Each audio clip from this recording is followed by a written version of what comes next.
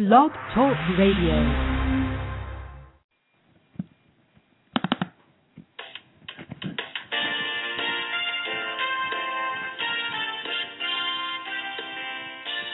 Good evening and welcome to the Coffee Clash. The Coffee Clash and Special Needs Talk Radio Network feature outstanding programming for the special needs community. Our team of hosts provide educational interviews. Our shows are not designed to provide listeners with specific or personal medical, legal, or professional service or advice. Parents of children with health issues should always consult their healthcare provider for medical advice, medications, or treatment. Any show discussing rights and law for special needs children and special education are presented as general information and not legal advice. Special Needs Coffee Clash Limited does not promote any host's or guest's individual practice, programs, treatments, or products. We thank you for joining us and are proud to provide excellence in broadcasting for the special needs community. And now, on to the interview.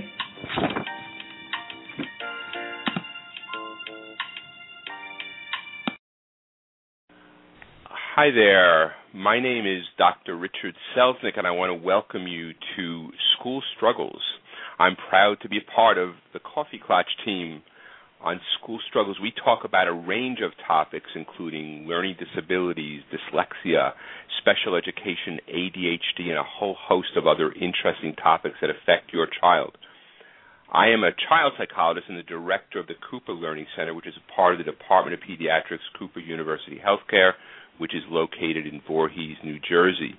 And I'm the author of two books, both published by Sentient Publications. The first one is The Shutdown Learner, Helping Your Academically Discouraged Child, and the more recently published book called School Struggles. And you can learn more about these at my website, www.shutdownlearner.com. And I am very excited to have Mr. James Redford tonight as our guest. And James is the director and co-producer of the Big Picture Rethinking Dyslexia. And he's got quite the bio, which I'm going to read some of it here. James Redford writes, produces, and directs for film and television. His latest directorial project, Toxic Hot Seat, is a documentary film that examines the possible health dangers of chemical flame retardants currently used in upholstered furniture made in the USA. He is also working again with Karen Pritzker on a new documentary that explores the emerging link between childhood trauma and lifelong health problems and what can be done about it.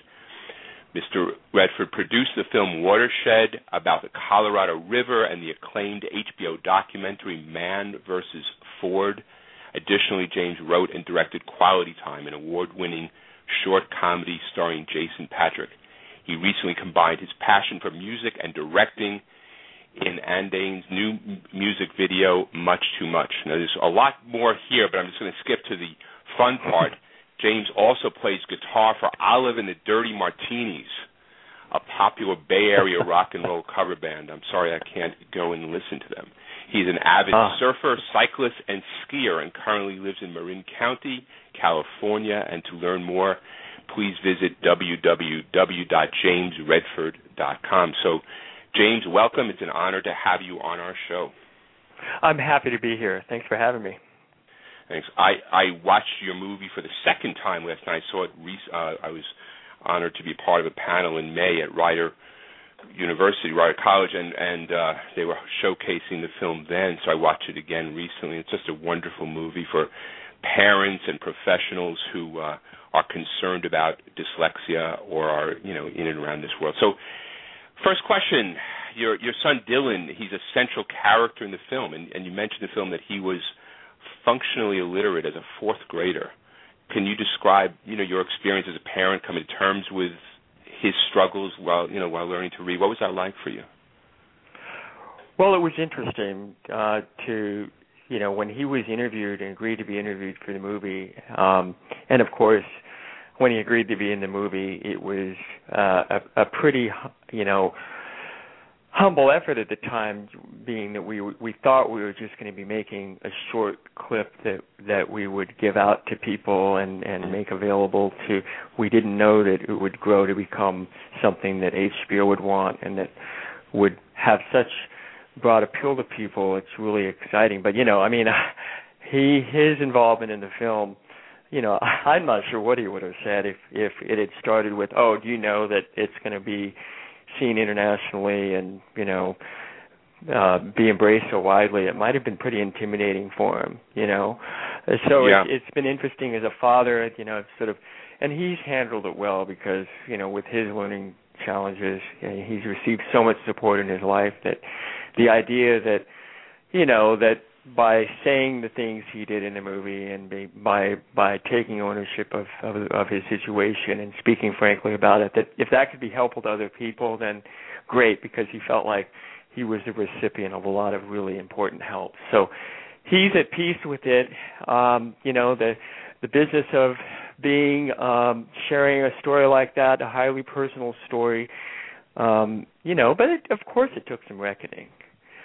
But as his father, watching that interview when it came in, I was struck that the thing that stuck out to him as an example of what was challenging to be functionally illiterate was the very same memory that I had, which is that he was asked to read to the kindergartners when he was in third grade.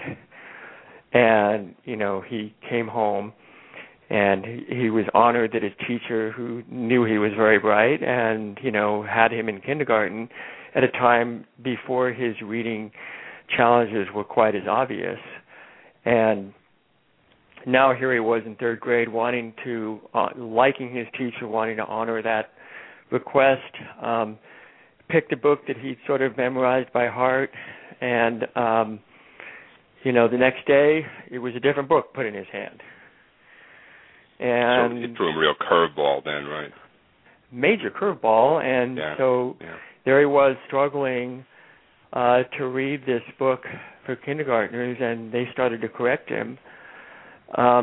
That's a really painful thing, and that's just one example among many of what it feels like to really struggle to read, and it was really hard for him. He was such a highly intelligent boy, like so that that it was, he was able to use so many of his other skills to sort of work around it, but so that it even became hard for us to understand how significant the challenges were initially.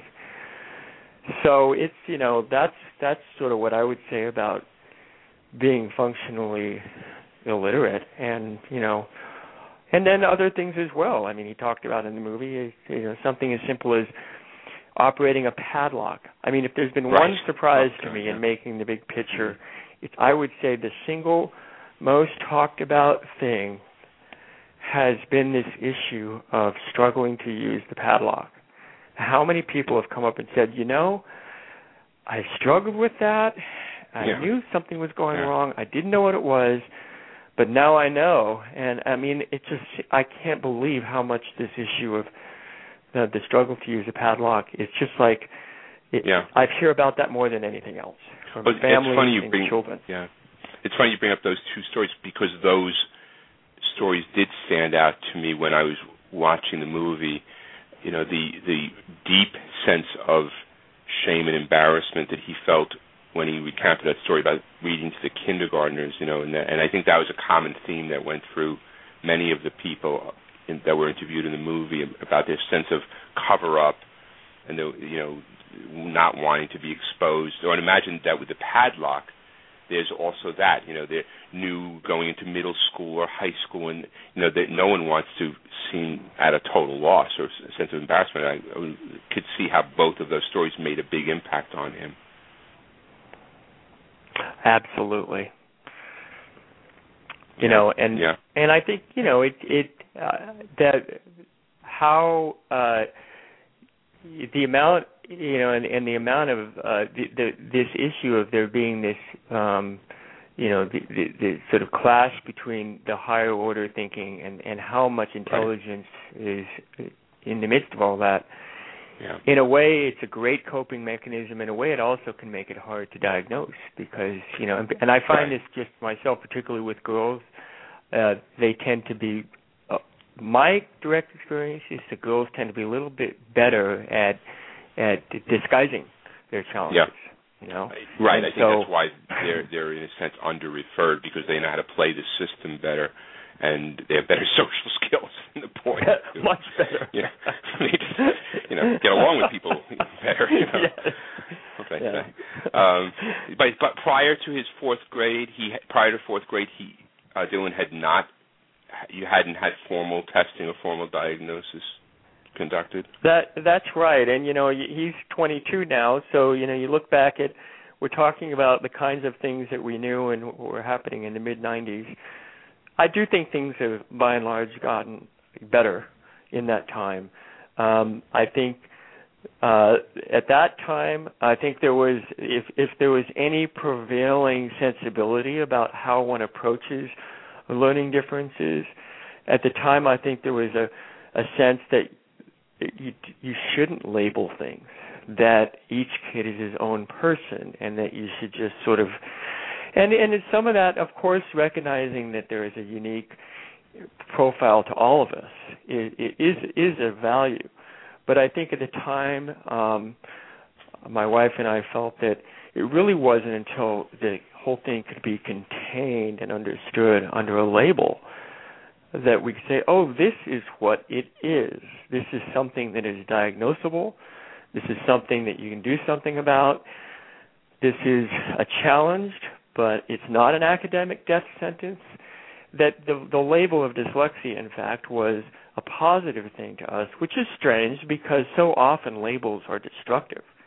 And so often we fight against labels. I've really struggled with that.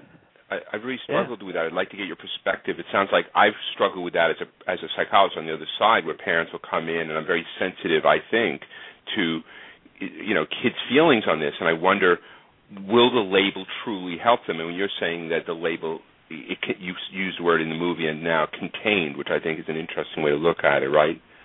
It contained it for you. Hopefully what comes with the label, you got to make sure that what comes with the label is a true understanding. Because if you just use a label of dyslexic currently, there's a lot of misinformation out there, a lot of stereotypes about what being dyslexic means. To a lot of people, dyslexic is just a fancy word for being stupid. And it couldn't be any further from the truth. Right. But that's probably the single most damaging misconception, is that it's just a fancy word for otherwise, polite way of saying, boy, someone's really not very smart. That's linked, in my opinion, to the way we judge intelligence, particularly, I think, from the 20th century model, which is how fast you read and how well do you write in terms of punctuation, spelling, and grammar. Right. And those two things are the particular things that tend to be difficult for dyslexics. Now, some dyslexics struggle more with other aspects, but by and large, getting the words right, being able to read them, being able to spell them, is the thing that they struggle with. But the definition for dyslexia is an unexpected difficulty with these things. Right. And the reason unexpected is there is that all other indicators are normal. Right. Smart enough. Right. And people need to understand that dyslexia is a contained situation. That and now as we move into 2014 towards it, and we are now in the middle of trying to absorb the enormity of the digital age and the audiovisual society we now live in, I think that it's particularly destructive to define intelligence by how fast you read or how well your spelling, punctuation, and grammar work, because what is going to continually be of value as software and other technologies make those functions less and less important is what kind of original thinking are we capable of, and how do we move creativity, how do we embrace creativity, and how do we continue to use the human capacity for original thought for the better of everybody, because we have a lot of challenges coming our way. And so in my opinion, honestly, to be 5 years old right now and to receive a diagnosis of dyslexia, there's never been a better time, and I think it's only going to get better, but it needs to be understood, and I think the public at large needs to be educated and made more aware. Yeah, I couldn't agree more, and much of what I do is strive to have children and parents understand the different intelligences. I put a little map out with all the different, visual intelligence and verbal intelligence and all that stuff, and really normalize it for children and families. So that is this concept of neurological diversity, and not in effect a disability in the way that I think we used to think about it. Yes, I couldn't agree more. What happened after the diagnosis, and you got more, you and your wife kind of got more understanding? What worked for him? What would you say would be the top things that really mattered, like in terms of remediation or accommodations? Like from that point forward, in a sense, to the present day, what happened for Dylan? What really worked right? Well, he currently, as a 22-year-old, doing well in college, he can now read. He doesn't read rapidly, but he can read effectively for content and can use, and reading is an important tool for him. I wouldn't say reading Tolstoy is his number one pleasure in life, But many of our pleasures and right now.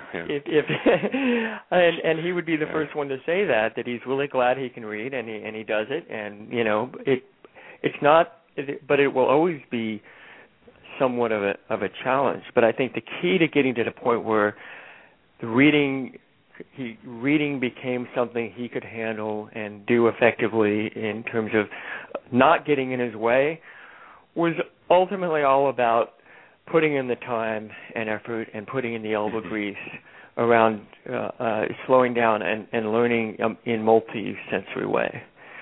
Now, for us out here in San Francisco, we embrace Linda Mood Bell, which sort of based on the model. Oh gosh, no, you'll have to edit this at a later point. There's a it's slipping my mind. There's a woman that that's multisensory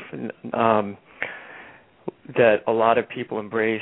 If you thought of the word, I'd remember it, but it's slipping my mind right now. You mean tied into Linda Mood Bell, you mean? Yeah, it's like it's a way of approaching reading that is sort of been around for a long time, that got out of favor for a while. And you mean Fernald or Orton Gillingham or one of those? Orton Gillingham, I think. Let me rephrase that. Yeah, right. I think the principles of Orton Gillingham were really effective in helping Dylan, and they have been for so many dyslexics. That there is an amount of elbow grease. There's a lot of elbow grease. That it involves. You can't get around the hard work. I totally agree with that. There's a lot of elbow grease. It's a lot of hard work, and it's work over a long period. We use the Linda Orton Gillingham methods at our center, and it's long. It's hard work over a long period of time, and the parents have to be patient, and the child has.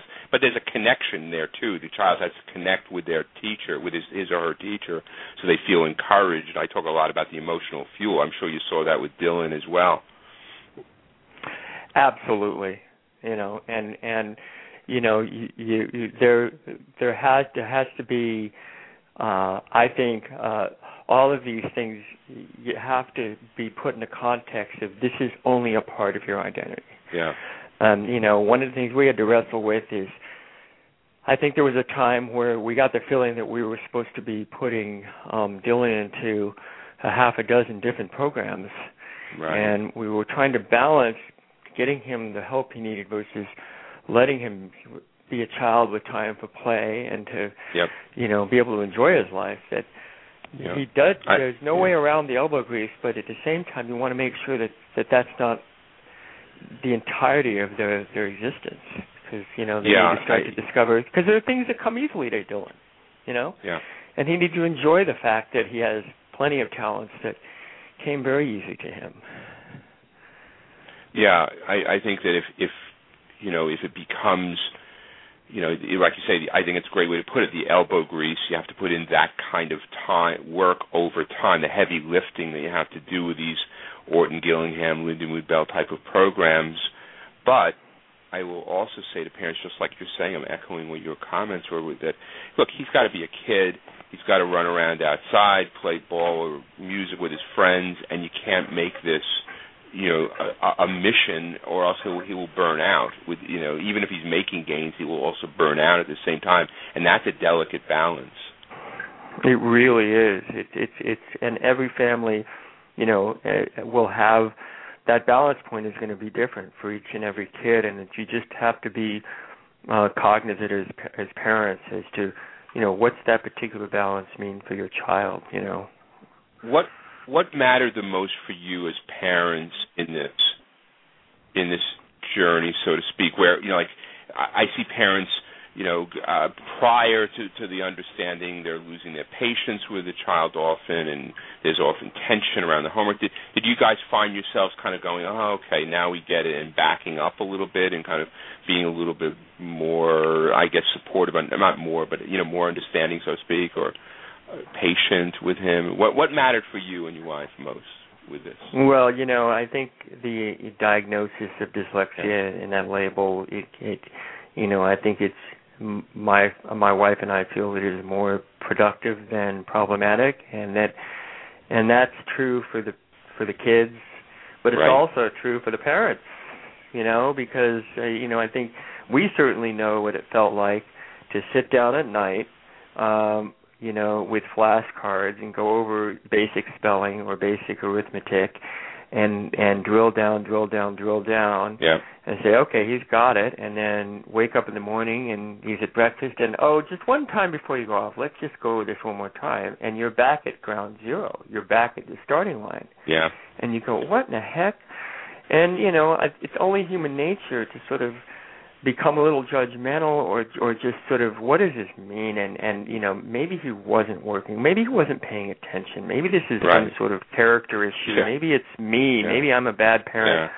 All of this unproductive thinking that can happen be honest about it. We're all trying to do the right job, and certainly in our case, he was our firstborn. What do we know?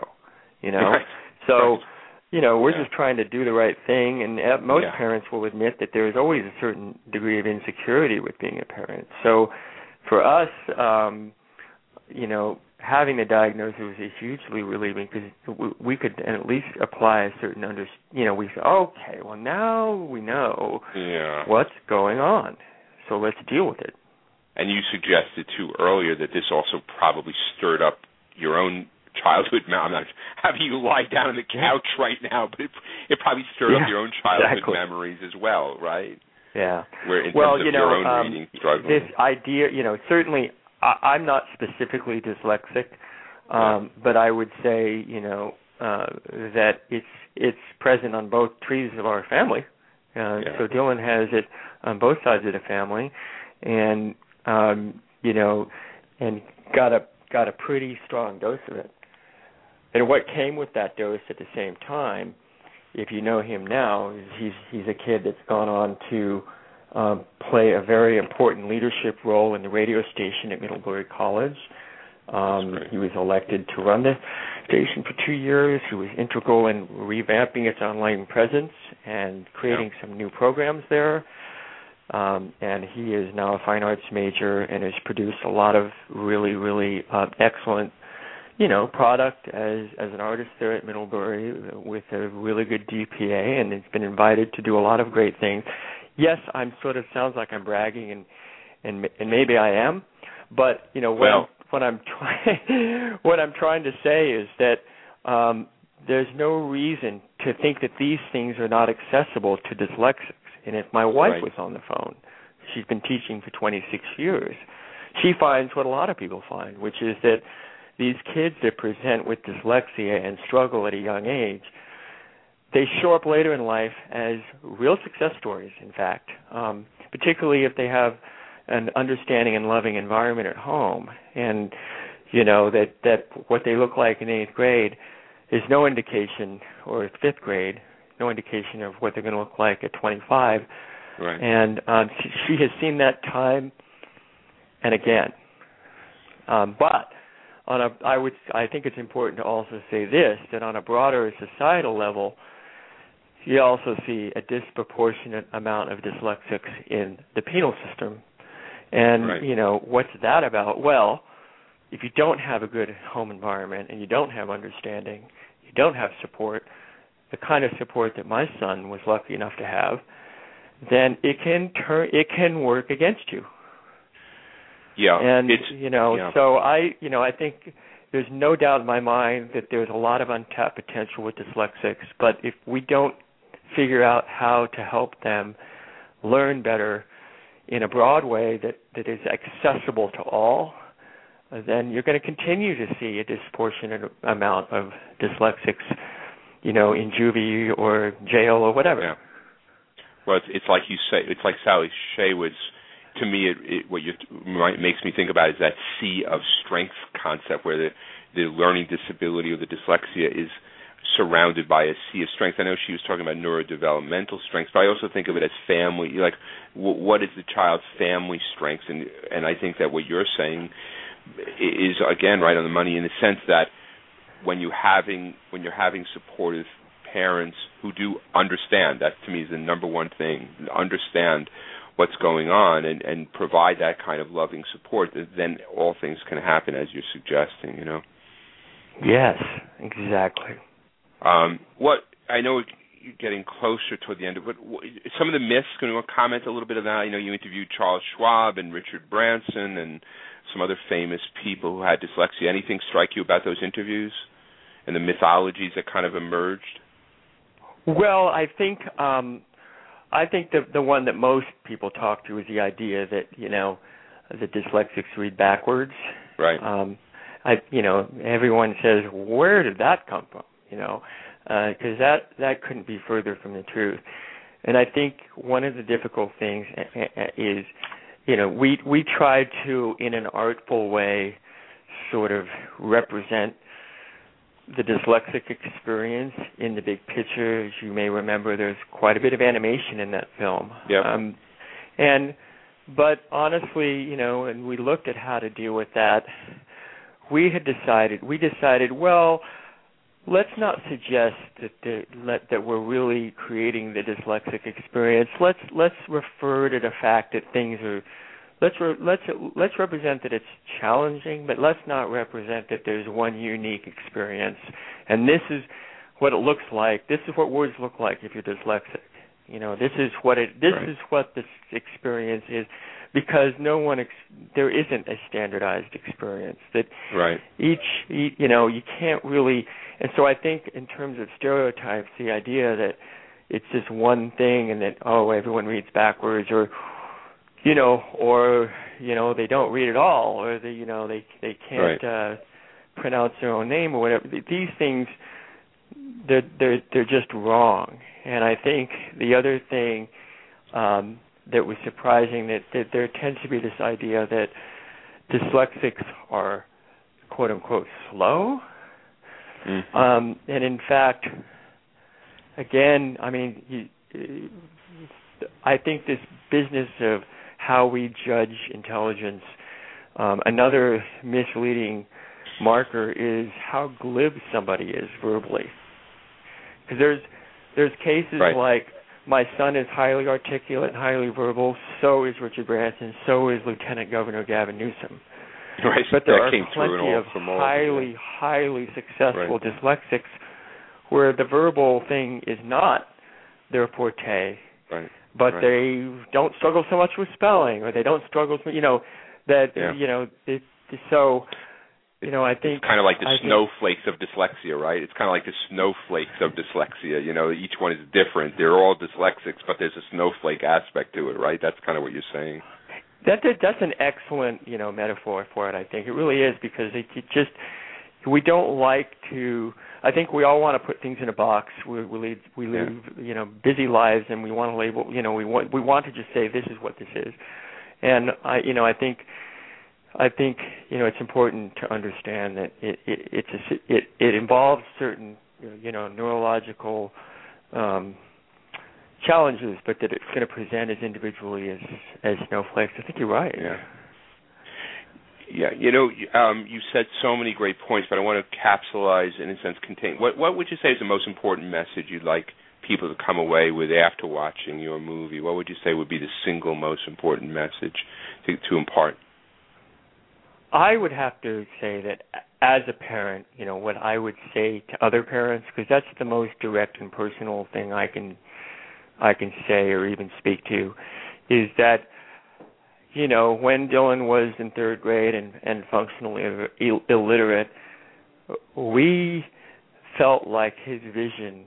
Let me rephrase that. When he was functionally illiterate in third grade, we had no sense for any sort of future for him, and we had we had a lot of uncertainties and anxieties about whether or not that future would allow him to feel good about himself, fulfill himself, find ways of meaningfully moving through the world as an independent adult. We had so many unanswered questions.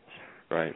And if this film could help parents just understand that they don't have to give up on their dreams for their children, that just because they may take longer to learn how to read, or they may struggle with spelling, if they have a passion for something and they want to do it, they will succeed. And some things may be harder because of dyslexia, but sometimes those challenges build character, and that character can actually aid your child in being successful as an adult. It's a great message. It's a great message. It's a great movie.